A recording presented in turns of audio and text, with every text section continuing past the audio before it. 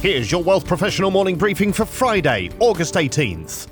Canada's international trade in foreign securities was buoyant in June, according to new figures from Statistics Canada. Canadian investors snapped up $14.4 billion in foreign securities in the month, their largest investment for 7 months, while foreign investors acquired $12.6 billion in Canadian securities.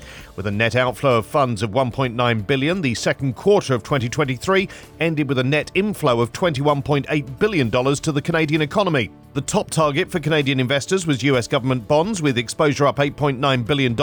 This followed 2 months of divestment and reflects an increase in US long-term interest rates. Meanwhile, $4.6 billion was directed at non-US foreign bonds, mostly foreign governments and international organizations. But Canadians cut their exposure to foreign equities, mostly non-US, by $1.6 billion.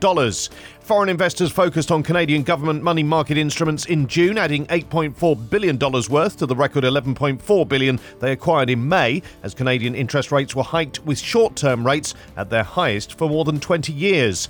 Foreign investors acquired a total of $36.5 billion in Canadian securities in the second quarter. Non-resident investors also bought $8.1 billion in Canadian bonds, mostly new issuances of foreign currency bonds by banks, but reduced their exposure to Canadian equities by $3.9 billion, following a sharp slowdown in their acquisition in the previous month, and more than erasing the $3.7 billion acquired in April and May.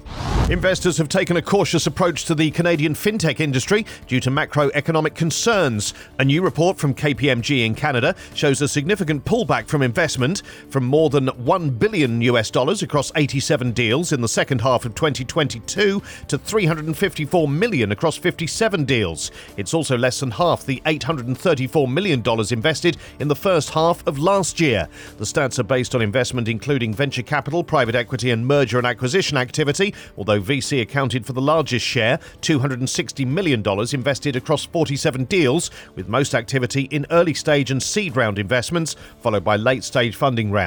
There were no IPOs.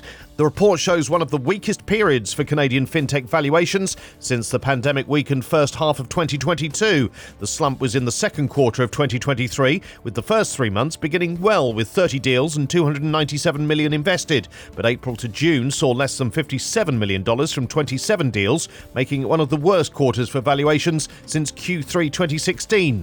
What does it mean to get older? And what does retirement mean to over 50s in 2023?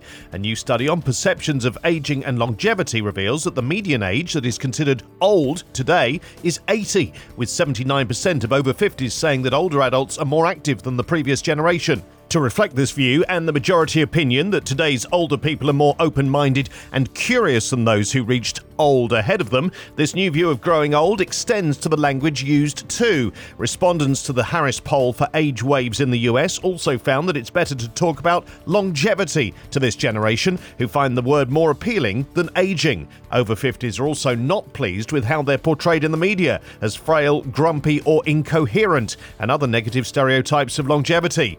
Most people aged over 65 say it's more important for them to feel useful than youthful in their retirement years. Along with how pre-retirees see their lifestyle, their view of retirement is also different from previous generations.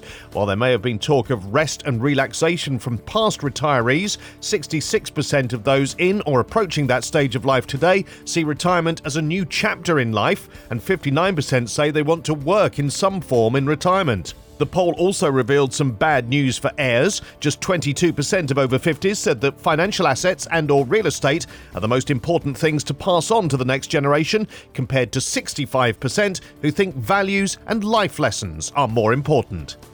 These stories in full at WealthProfessional.ca and in our newsletters. Plus, for Canadian millennials, the FHSA unlocks extreme planning flexibility. Bank of America strategists warn bond investors of a 5% world. And the 3 people who didn't just pass the CFP exam, they smashed it. For Wealth Professional Canada, I'm Steve Randall.